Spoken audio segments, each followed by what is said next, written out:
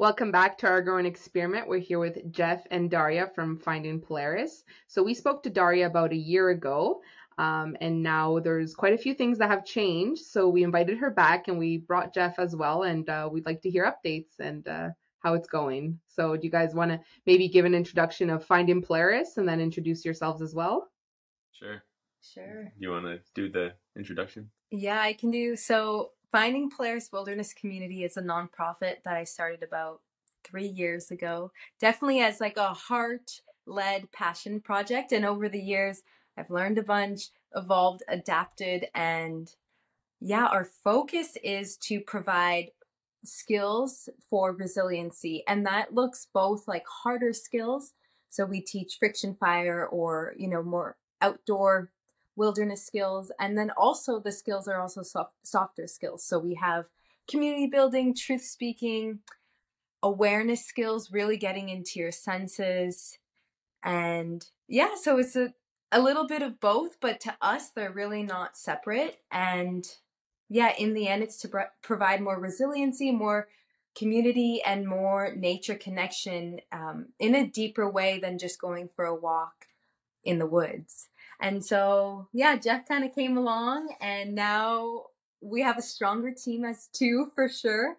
And yeah, maybe do you want to introduce yourself a little bit? My name's Jeffrey. Um, I guess I'm the more masculine side, I guess you could say. My journey with nature connection's been more of the hiking and hard skill stuff, the kind of romanticized in action movies, the kind of stuff I grew up with. So, the hiking, the survival, preparedness, roughing it. And then when I met Dariya, it was more of parts I wanted to do but didn't know how to do, like bringing ceremony into the practice.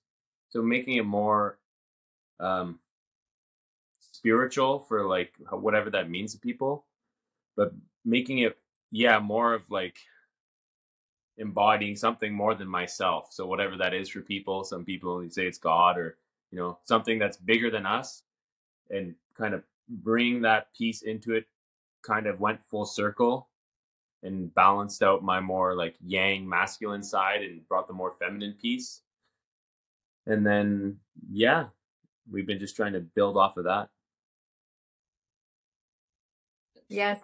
So that kind of makes me think in when you're saying that sort of feminine piece, that's sort of a receptive thing. So is that sort of what you learned was a little bit about being receptive in nature and sort of listening, or can you like talk a little bit more of say maybe learning about that feminine side as opposed to that masculine side that you embody?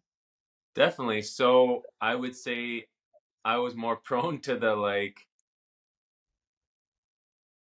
cliche, just like bear through nature, just crashing through trees and stuff, and like throw on a backpack and just run for 5 kilometers through the woods. And a lot of that stuff, like I still find that fun and I love to do that, but definitely the piece of like just staying quiet and maybe just sitting there and observing and taking a minute to not be so like outward and more inward. So a lot of the skills that she taught, like bird language and just subtle things on the landscape that you're not going to pick up if you're just going out there to like burn off all your spare energy that you have from the Monday to Friday grind, and you're just going out to, this is my weekend. I'm going to go out. I'm going to hike. I'm going to climb these mountains. And sometimes I think what I found myself doing a lot, and I think what Dariya went through before, was you're going out with your only purpose is like, okay, this is a hike. It's 5 kilometers. We do the circle and then we're done. And then instead of being like going out there and maybe stopping for 10 minutes is just listening, or going in the woods to just meditate, you end up just going, not stopping, and you're almost just like passerby, like a visitor. You're being like the tourist. So you're just going, you're doing the thing, and you're done. Like, okay, that's great. Let's drive home. Whereas, like, I feel like she was more take your time, don't need to rush through things. Like, oh, let's look at this, let's look at that. I don't know if I just trailed off, but. And I would also add to that, for me, it definitely started with that more feminine quality of like really opening up my awareness of what I could even experience. And then with that confidence, then I feel like my harder skills started to show up. So like hide tanning or animal butchering or friction fire, I would say, is like a very masculine thing. It's like it's hard, it's challenging. And so I would say we both have both, and they show up in different ways for sure. But yeah, I think once you hone in one energy, in some ways the challenge to finding balance is also seeing how the other side can be expressed through you as a person. So yeah, it's nice to have both, you know, just me and Jeff, who are totally two different people, and yet there's that complementary nature to how we show up. Yeah. Yeah, on the other side, like the feminine side, it sort of sounds like a way of knowing how to like just be in nature and sort of like be, or like sort of like you're being receptive and you're experiencing everything sort of as it is. Where on the other side, the masculine side, it sounds like you kept saying like you're going and you're doing this or whatever, like there's a plan, like it's like you're getting something out of it sort of in a way. It's well, I mean, you're getting something out of it in both ways, but it's hard to express like the difference there. But there's a sort of like I almost made it like I thought of like the nature being like just be with me, just like let's hang out, let's just be together or whatever. And then the other side is like no, let's go hiking, let's go do this, let's go do that. It's almost like I don't know, like yeah, I'm just kind of re-saying what you said, I guess, but. Well, I guess I was trying to say it in my own words to say I understood it, but I get what you're saying, but I can't re-articulate it, I guess. Yeah. It's, I think, the yang part in our culture of like go out and conquer or consume or get something done, that is very common. But the yin part of like you're saying like yeah, nurture, like be calm, like let's just chill. It's almost like it's like the difference between going to Ramaco's, buying all the gear, and just going out with the purpose of coming back. And the difference is like, okay, I'm gonna go out there with the purpose of being out there and being like still and take things in, and like the nurture versus the like the just the going out and getting things done, or the accomplishment versus like just being out there to be out there. And I would say like the harmony of those two energies of masculine and feminine, yin yang, are in the natural world all the time. So you could think of weather, you know, the energy of a beautiful sunny day and what that does to you versus a crazy storm. Animals show us just like the diversity of energies that can, you know, compare a wolf to a baby rabbit, or, you know, like there's both. And to me, the harmony is finding all of that. So I love telling people like, yes, we teach hard skills, and there's also a piece of spirituality, because for us, those two are not separate. And so we try to show up in not only what we teach, but how we teach to honor both of those energies that are, yeah, they're just present everywhere around us and in all of us too. Yeah, and that might be a good way to kind of slide into like holistic living approaches, because that's what I feel like we're sort of talking about there. We're talking about a very integrated sort of outlook on life. We're talking about integrating the doing, the masculine, planned, structured sort of thing. And we're talking about the feminine thing that's a little bit less structured, but a little bit more about being in the experience of it all. So could you guys maybe expand a little bit on a holistic living approach and maybe what that entails? Yeah, do you want to start? Um, sure. I guess I don't know where I start, like, to relate it to what we do. So I guess a good way to wrap it in with the nonprofit is making everything sacred. And if you can start off like that, then everything you do moving forward is going to have more purpose to it. You're not gonna just willy-nilly do things if there's a purpose behind everything you're doing, whether it's like the way you get up in the morning or the food you eat. People hear holistic and it's so much kind of built into the, I guess, the diet world and then the lifestyle world. I guess a lot of times the spirituality and the practical parts of nature kind of get left out. So we hear holistic and it's like, okay, yeah, I'm going to eat holistically and I might have these practices, but bringing it all together, yeah, it's hard to kind of summarize, but yeah, what do you bounce off of that with me? I think what comes up for me and just my journey with understanding holistic lifestyle or life way, I definitely had to tap into both extremes. So the one extreme was like being in Ottawa University, just like in the school grind and learning environmental science, but like spending so little time outside because I was in a city and still having that draw. But I didn't know like the trees. I didn't know truly like the rhythms of a landscape in a year.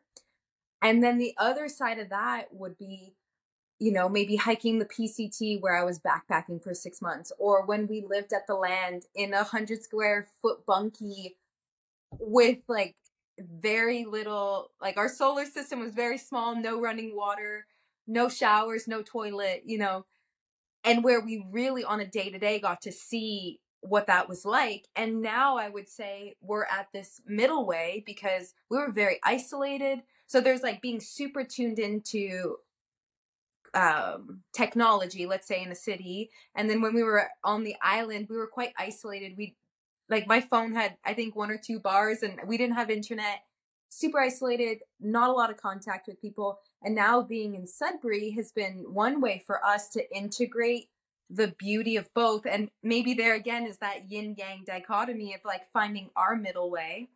And yeah, we want to be closer to people to be able to share with people. And that's been like already, I guess we landed here maybe like truly here in this home a few months ago, and the connections and yeah, just in-person contact with people that we've had already has been so much more than what we had on the island because we were so isolated. And yet that was also in some ways like needed for us to find our middle way.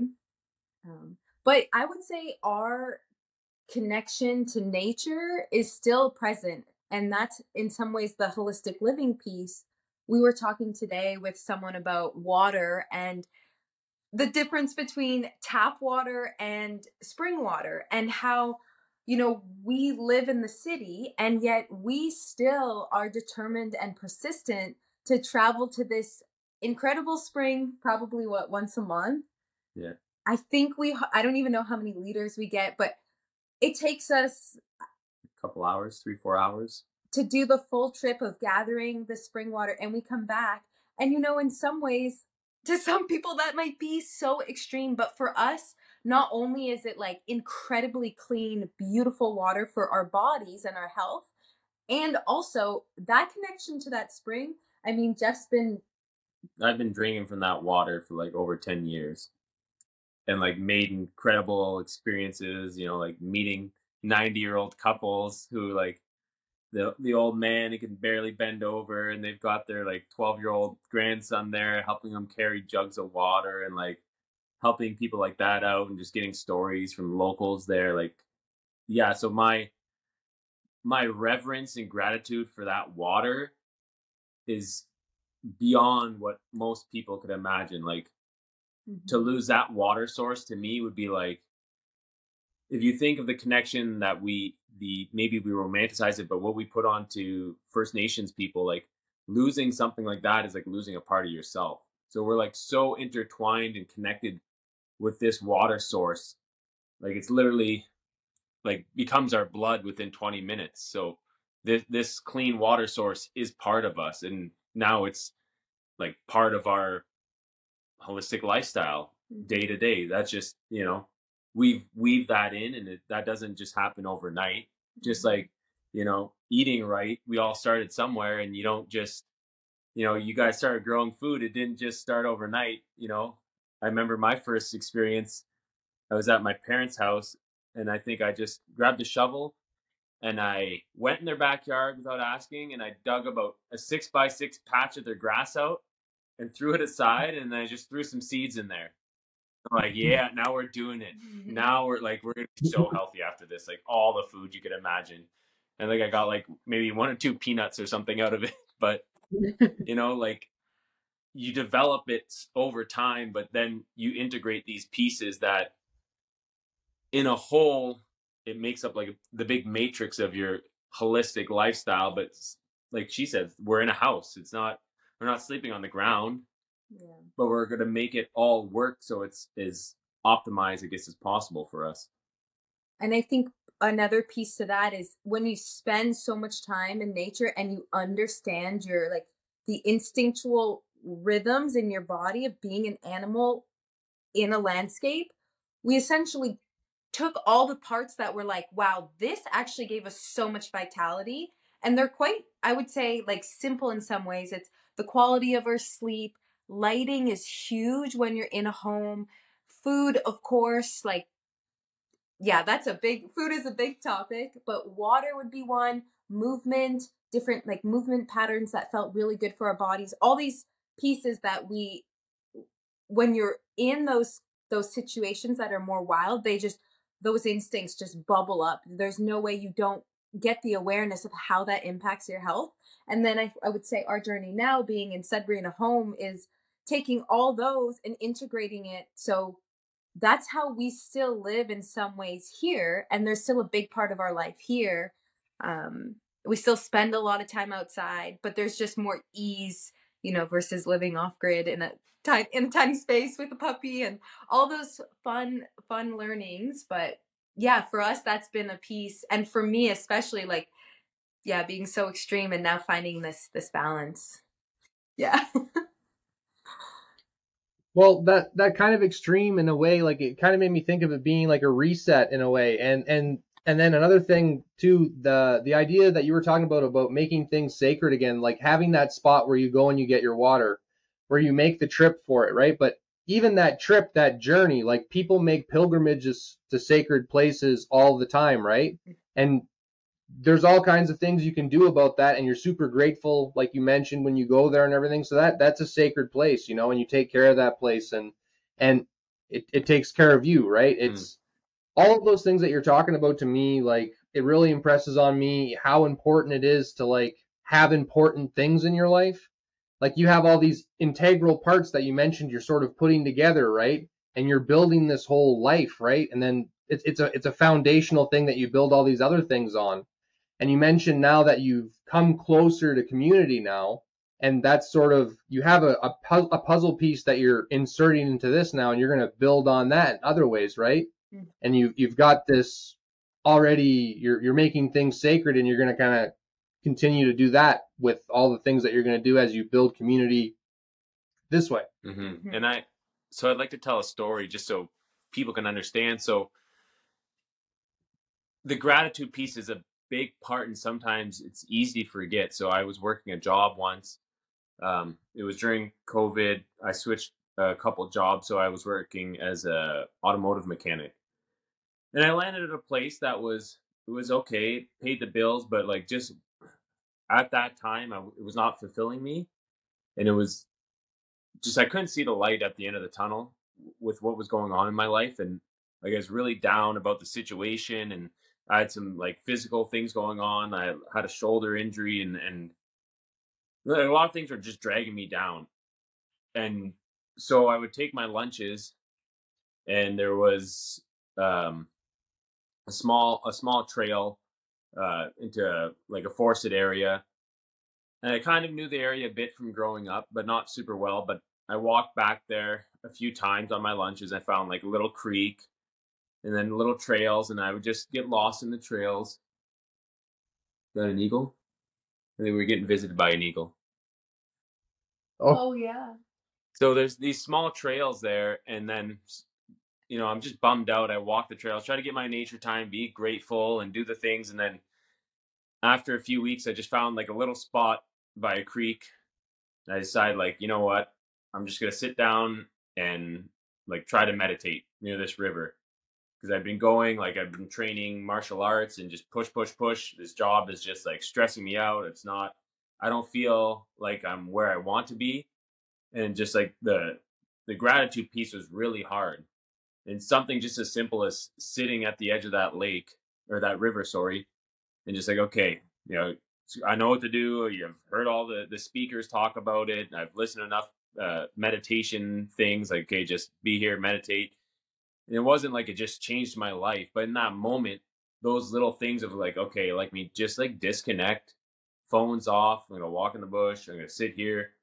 Oh wow, like I hear the birds. I can hear, maybe I see a snake, or maybe something splashes in the water, and just something little like that in my half an hour to 40 minutes that day was kind of like what kept me going through it.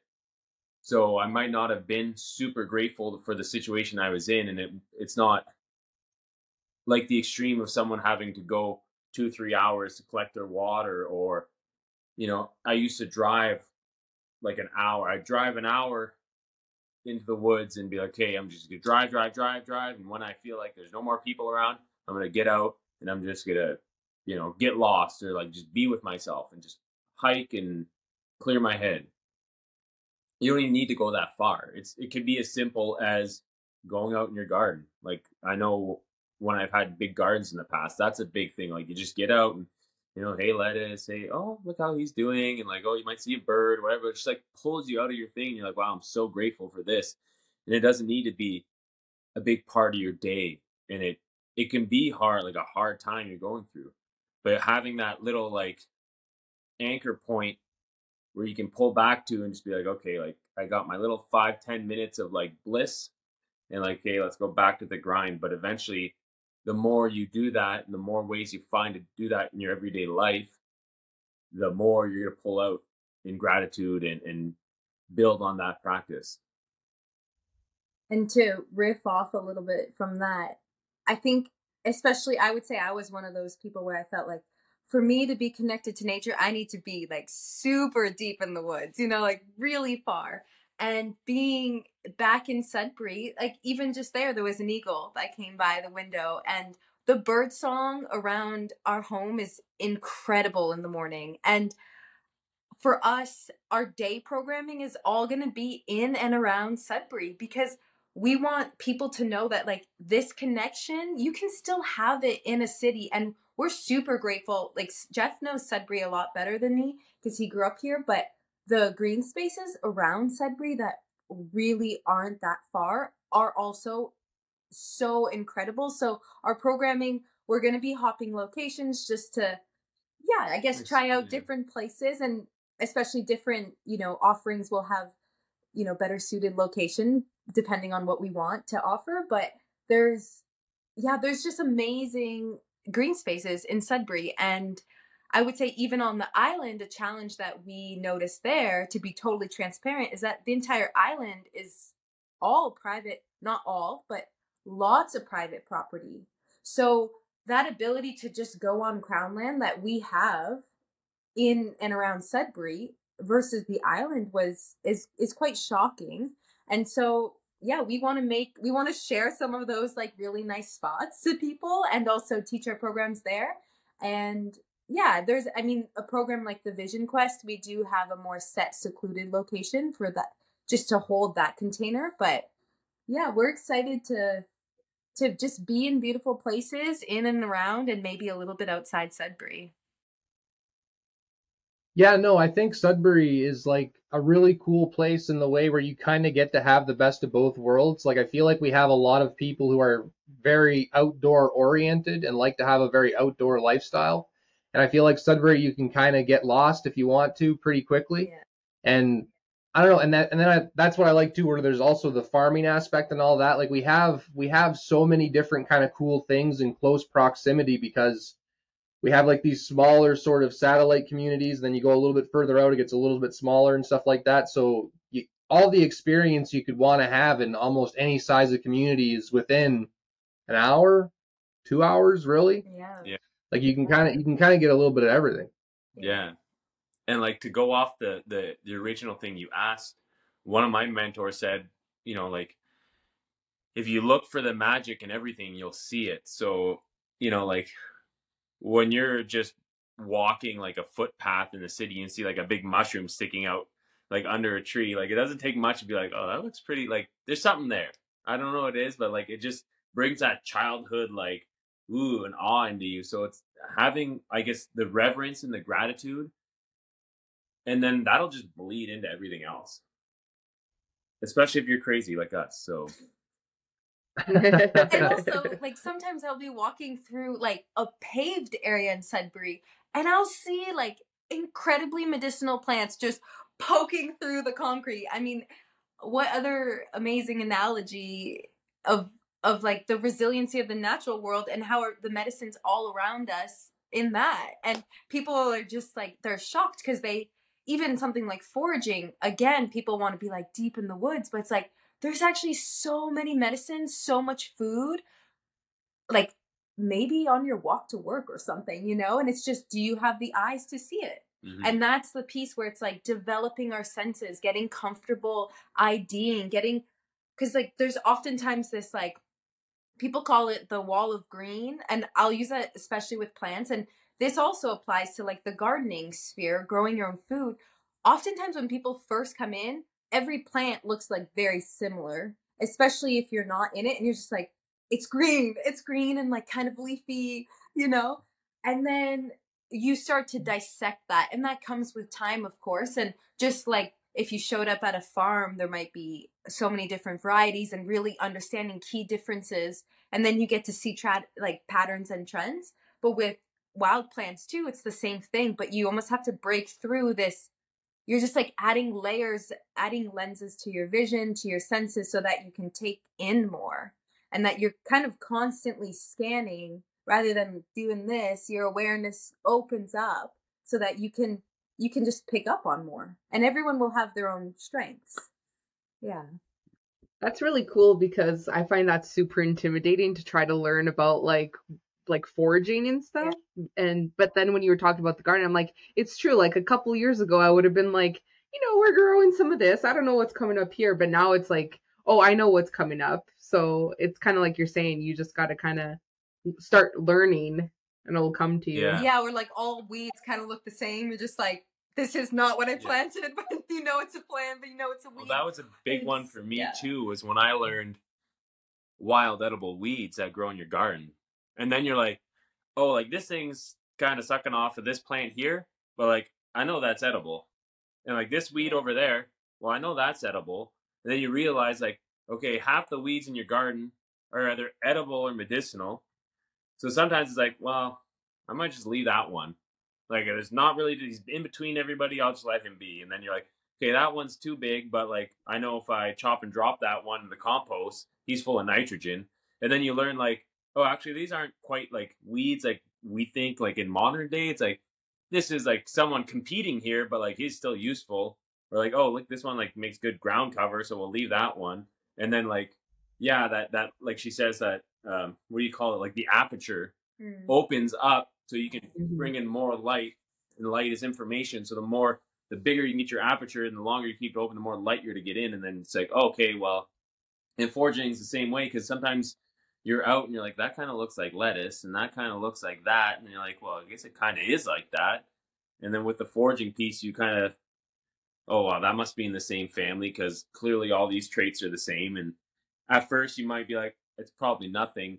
And then 3 years down the road, you're like, oh, that's that thing. Oh my gosh. And then it's like a big epiphany. You're like, I've been walking past that for years, and I always had a thing about it, but I didn't know. And then you're like, boom, you just made a mentor of mine calls them allies. So when you're foraging plants specifically, they're like allies. So one year you might make like 3 new allies or 3 new friends.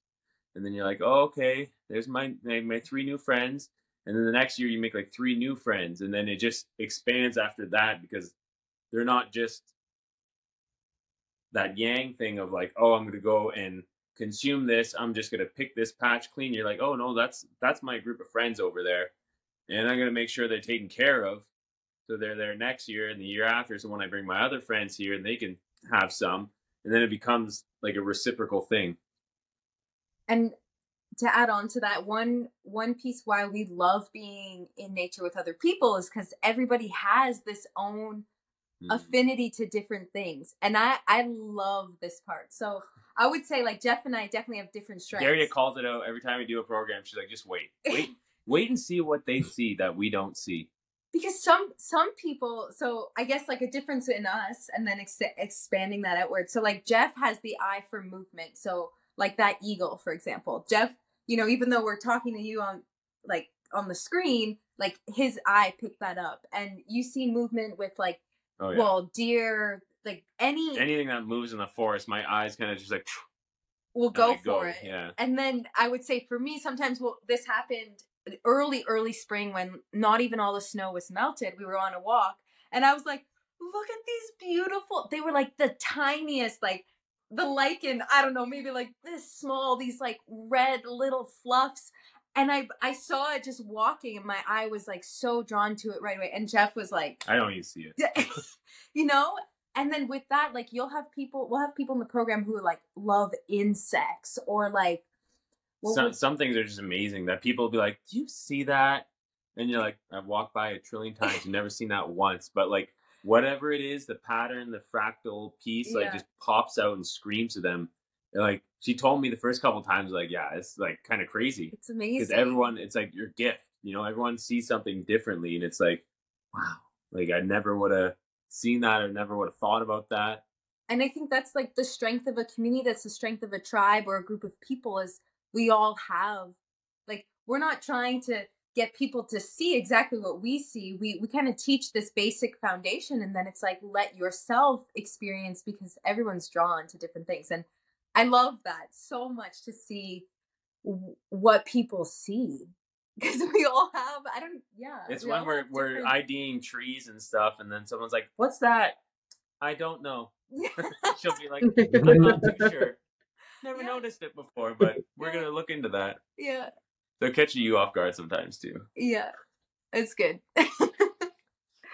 Well, with you mentioned that tribe piece, it makes me kind of think like everyone sort of falls into their natural role in a way when you sort of put the right setting there in a way, and they sort of naturally fall into that role. And you kind of mentioned basically a classic hunter and gatherer right there. The person who sees that new little bit of growth, that little thing that you might be able to eat in a couple of weeks or whatever it is, right? And then that other person seeing, oh, there's potential food or potential predator right there, right? And it's just interesting when you sort of allow the natural sort of dormant instincts to come out, they do, right? And I think what you maybe get out of that is like it feels right. Like, you know, you just feel like you kind of feel like there's something natural, but like you just feel like you're doing partly what you're made for in a way. Yeah, I think that's allowing, you know, when we clear all this conditioning and clutter, we become more clear conduits to just our instincts and who we are. And I think that, well, that example again is like that yin, going back to that yin yang balance of just true expression that just comes naturally. And I think in some ways, even like the male versus female body and our biology, our physiology has two different strengths, and that they're stronger when they can complement together. Yeah. Yeah. And both very necessary too. Like that's another thing too, that I hope we're starting to learn sort of as a collective people nowadays, is like, I feel like for a long time it was almost like the childhood argument of boys are better, girls are better, boys are better, girls are better. It's like, no, we both need each other. Like we both really need each other. Yeah. Like there's essential things that we both do that are complementary, right? And we're both a mix of these yin and yangs too, right? And they're both complementary in these different ways, right? And it's it's a cool tension in a way. It is a tension, I think, but I think that's good because just like even when you build an arch, right? An arch is actually built on tension, right? They all lean on each other. That's tension. And that's kind of what things actually are. And people, I feel like, avoid tension because it's uncomfortable, or it can be, but it's actually what builds strength, what builds relationships, what builds structure, and all these other things. Mm-hmm. And I to build off of that, what I find fascinating is there's a hierarchy.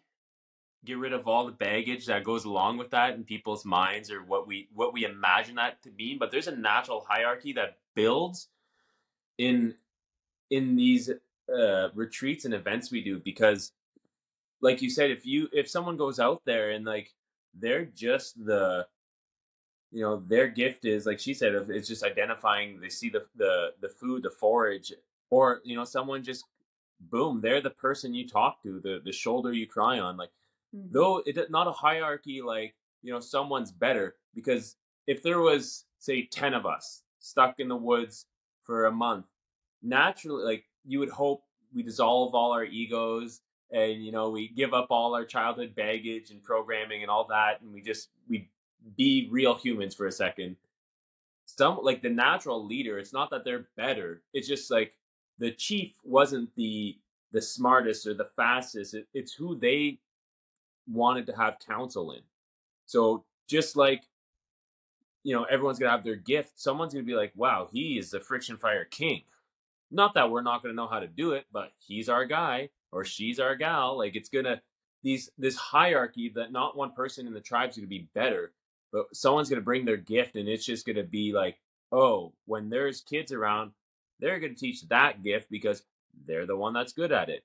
And it might not be like, oh, I wanted to be the best squirrel hunter in the tribe, but Bill always beats me at it. But I'm really good at catching the fish, or I'm like, I grow the best vegetables. It's not like an ego thing, or like, oh, I didn't get to be what I wanted to be, but I found my purpose or my strength in this group setting, and it just naturally blooms. Like, you don't have to, how's the saying go? You don't have to ask a flower to bloom, or you don't have to ask the grass to grow. It's just what it does. So, like, in a natural setting, all things being natural and holistic, those things are could just blossom up, and a lot of people come, and things they don't even realize in themselves start to blossom out in these programs, because now baggage is gone, ego is gone, distractions are gone, and it's like you see the cool little things come up. And like a fun thing we like to do with our groups is we pick names for each other. So when people come, we'll allow everyone to pick names. So we might be like, okay, what do you think we should call so and so? And this is after a few days.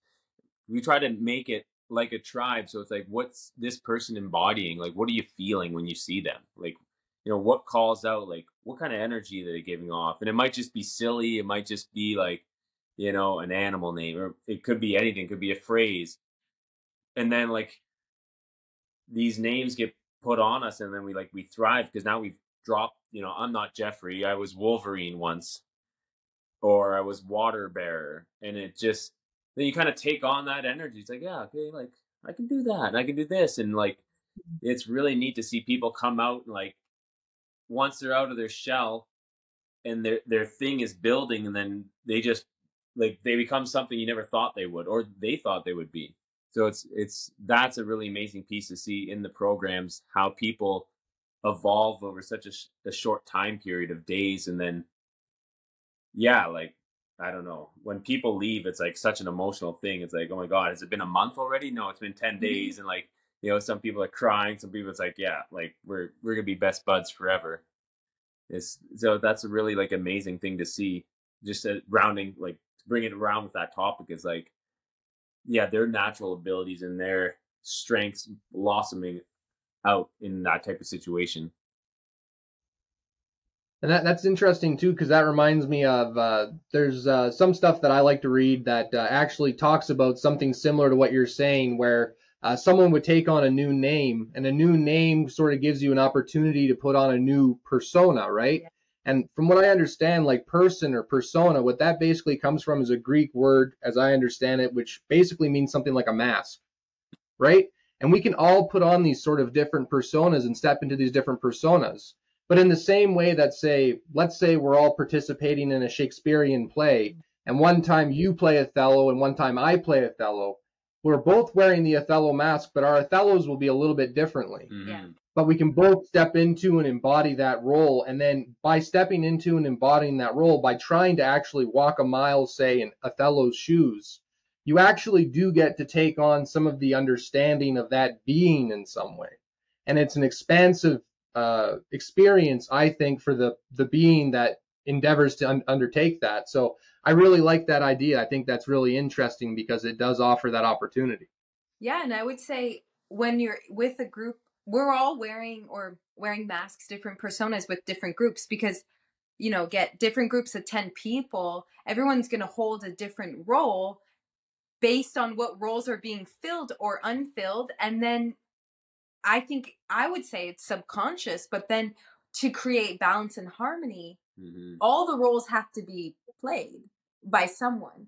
And so we naturally fill different roles. That's why when we have different groups, our names are different, because the way we show up depends on the group, and then likewise for them. And it's also a beautiful way to not be super attached, because someone calls you this name, you wear that role for a week or two, a month, and then that's it.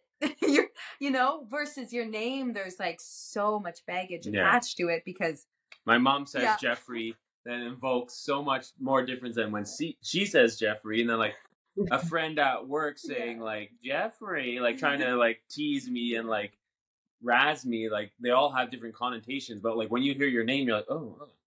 But then like you have this like you said, like a mask or a persona, this pseudonym that you're going by for a week. It also builds like this new level of tribe, because it's like, oh, when you're this, you'll never be this again. So it allows you to drop your mask and your like force field per se. You're like, yeah, like they don't know who I am. I can drop all my crap. They don't know I went through this trauma, or they don't know I'm dealing with this. I can just come here and be XYZ. I could be my persona, and like, yeah, you know what? I really like being like this. Like if this was me every day, I'd feel really good. So they can step into something completely different than themselves and embody this and walk away with like, oh, you know what? Like it felt really good to be like that. Or like, you know what? Like I didn't like being like that. So it just gives chance for people to like step out and try something different, but also let their guard down. And when you do that, like the more of the forces of nature can come and penetrate into you, because you're not trying to impress anyone. You're not like, oh, is my boss gonna come around? Oh, is my mom coming around? Like, oh, but are the guides gonna come by and discipline me? Like, no, because we're all just chill. We have our personas. We're all just like, hey, how do we work this every day? Like, how do we function as a tribe moving through this experience together? And it really gives people a chance to really grow and embody something different.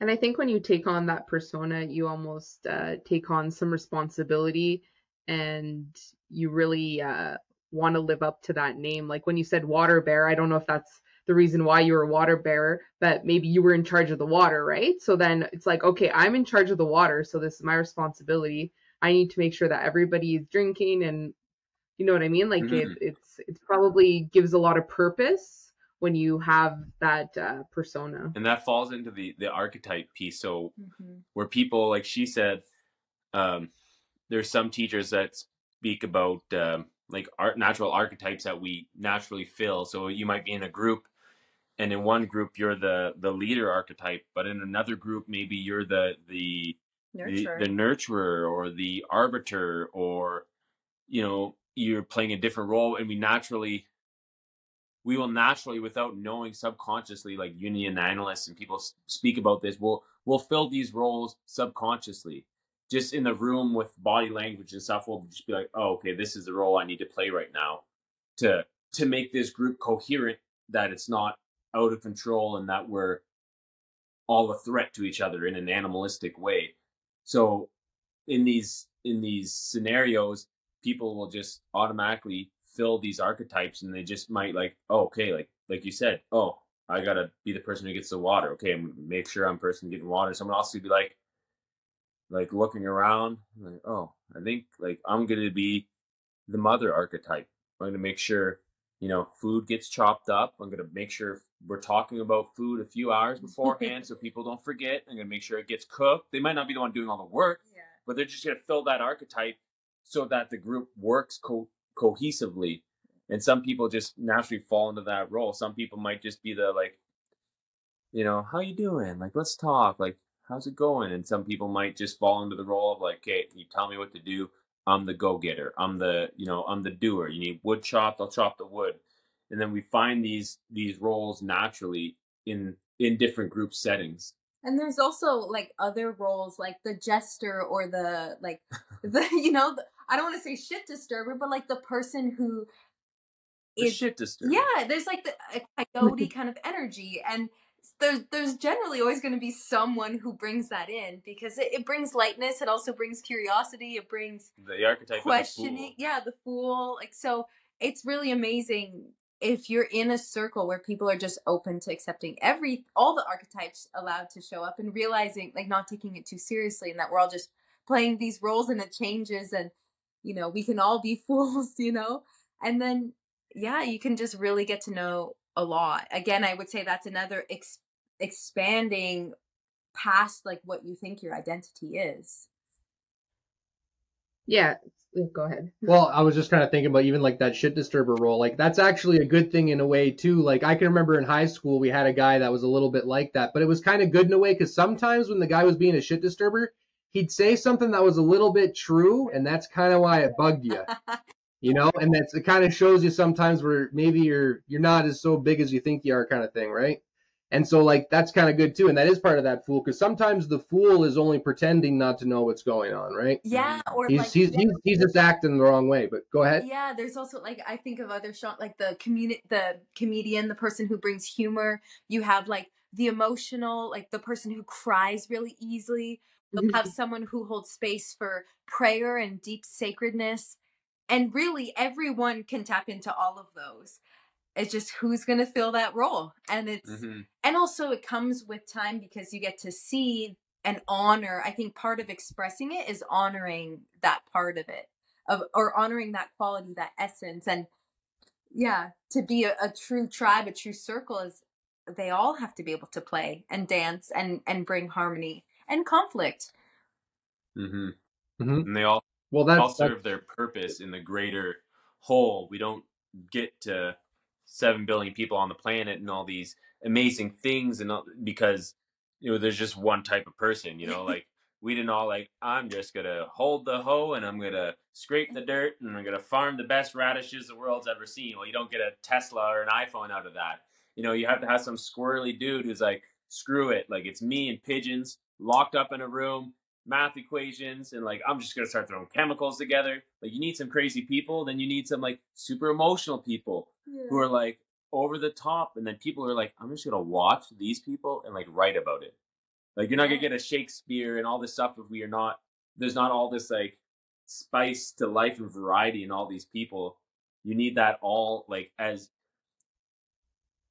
7 billion people on the planet, we're all these things, but you kind of need all of that circulating at the same time for this to stay together, or else it would just be unbalanced and we'd collapse right away. Yeah, no, there's a couple people who talk about ideas like that. Like an old story out of the Bible is the story of the Tower of Babel, right? And it talks about basically everyone being united together. They all speak the same language, and they're building this structure so that it could reach to heaven. And so you can sort of allegorize that as saying like they have great technology, something that rivals, say, godhood in some sort of way, right? And as they become more and more alike, there's something about building that structure and being more and more alike that the forces of nature, in this case the angels, right, they come and they scatter the people, and then all of a sudden they can't understand each other. And we think that it means like all of a sudden we were both speaking English and now you're speaking Portuguese and I'm speaking Swahili. Like, it's not necessarily that, but it might be the case that we're all talking to each other and we think we're the same, but we're actually not listening to each other or understanding each other. So there's no communication anymore. And so the people that were all one start to go their separate ways because they can't even understand each other anymore, even though they're in theory the exact same thing. Mm-hmm. That's kind of, I guess that's what role we fill in a niche of nature connection pieces, that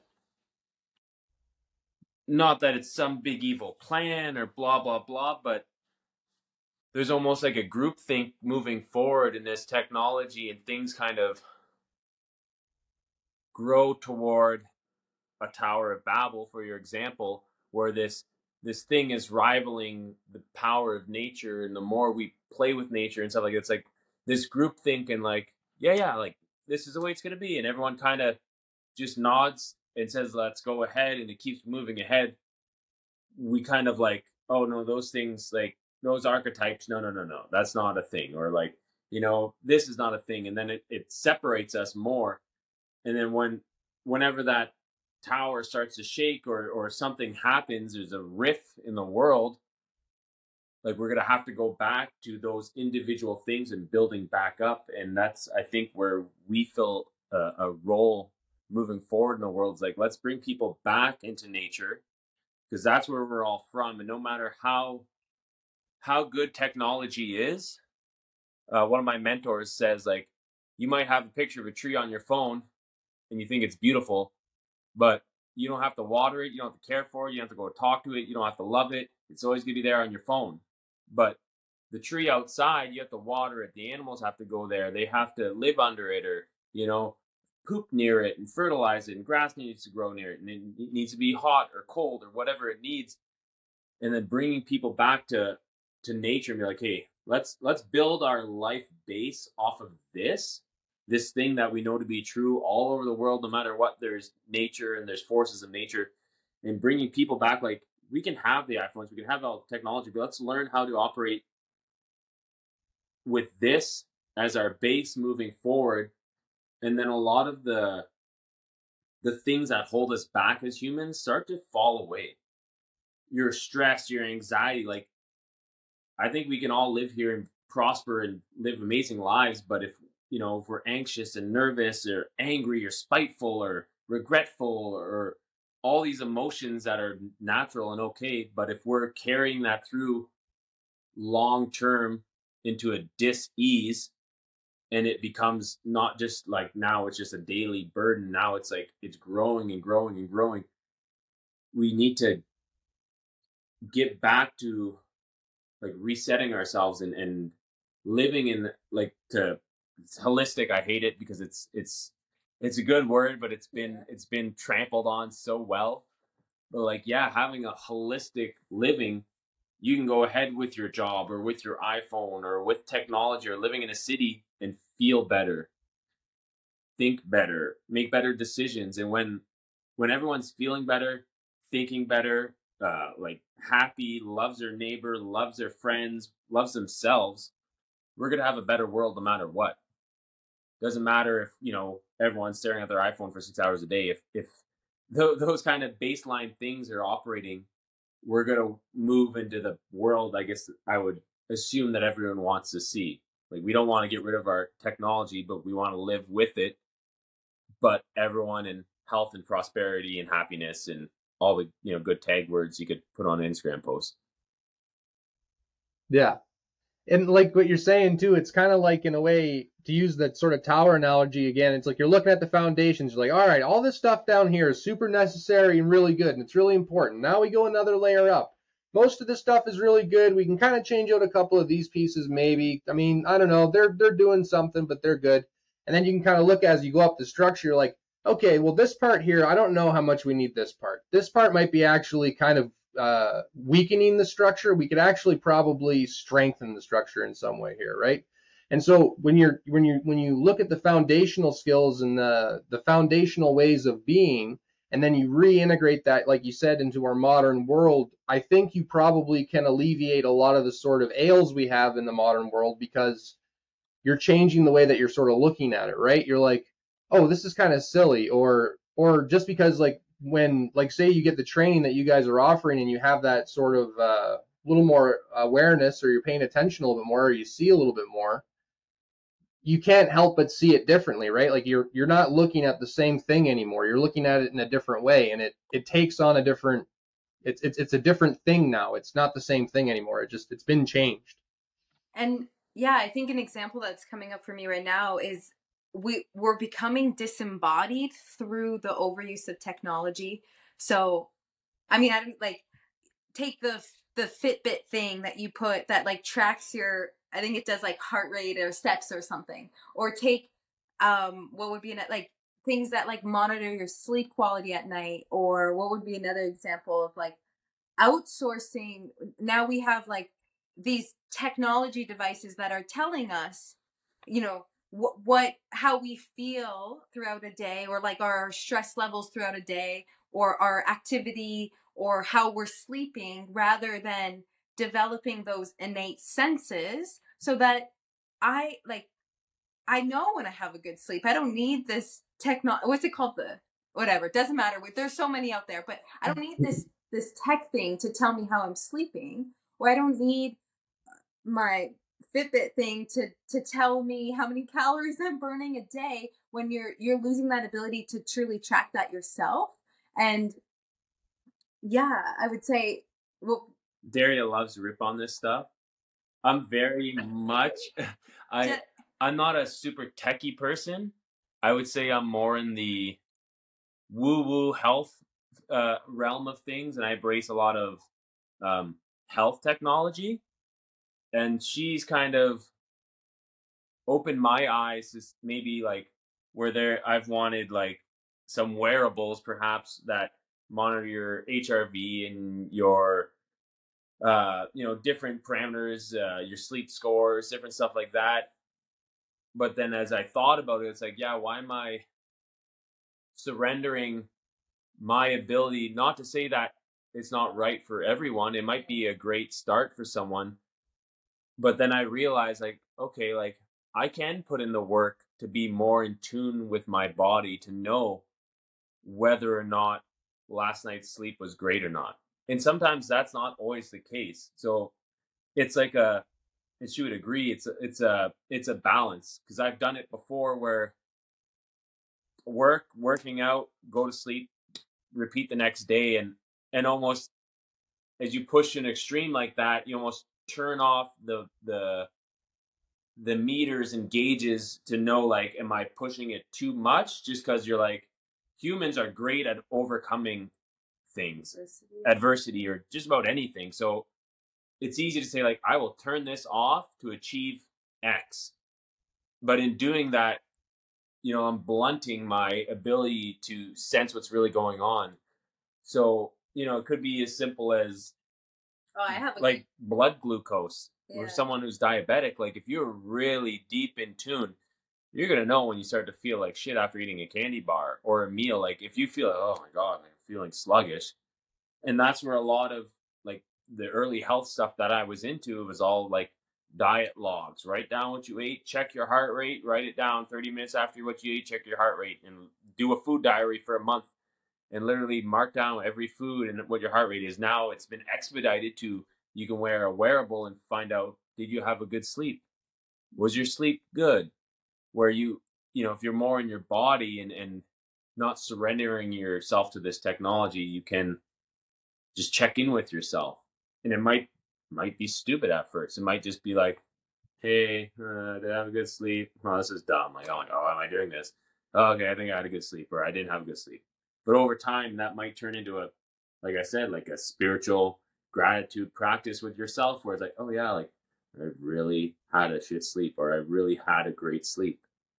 And I would say, so one of the topics we teach is animal tracking. So you're learning to observe patterns and also be in the mystery, whether that's a physical check on the ground or signs in landscape. And you're doing the same thing with your body. I believe that tracking is like the original scientific method, for lack of a better word. But it's that constant pattern recognition, observation, taking in, being open to all possibilities, and then in some ways choosing what is most likely, and in some ways there's always unknown. But one of like that inner tracking that we lose with technology and just culture, the biggest and obvious example that I love to use is, as kids, if we're in a class and we have to raise our hand to go to the washroom, what happens is we actually turn off signals because we're like, I can't pee right now if I have to pee, or like I have to, take a poo and I can't go right now because I'm in this setting. And so our bodies tighten up. And if you do that for years, what's going to happen is that you won't even be able to listen to that signal in your body because it's been shut off. And now extrapolate that to like everything, smell, to everything, but to like smells. Some people not even or like being able to track how different foods you mentioned influences their body. Women with menstrual cycles, like there's so many, you could just rhyme them off, I'm sure. So the technology in some ways has, and culture, I would say it's both, but has just desensitized ourselves. So part of the practice is reconnecting with that, because especially when you go through like health history, you start asking people these questions of very specific examples of their direct experience in their body. And some people have never even tracked that. And that's pretty fascinating. And so when you start adding those layers, which, we do out in nature, and then ideally that just translates to your entire life. And you just become more embodied, more aware, and then that just ripples in so many different ways. That's awesome. It's been really great talking to you guys. We're coming up on time here because we got to go and take care of the kids here. But thank you so much for talking to us, and it was great to hear and catch up with you guys. So if people want to get in contact with you guys, they want to experience your programs, how do they go about that? How do they get in contact? Yeah, so I would say the best place is our website, which is findingpolaris.org. We are on Instagram and Facebook, but if you want to really read about our programs and see what we're offering, definitely go to the website. And in short, we have day programs throughout the summer in Sudbury. And then at the end of the summer, we're building up to some longer term, more where there's just more depth of an experience of an offering than what you can do in a day. So I would say the website. Yeah. Yeah. All right. All right. Thanks so much. Thank you, guys.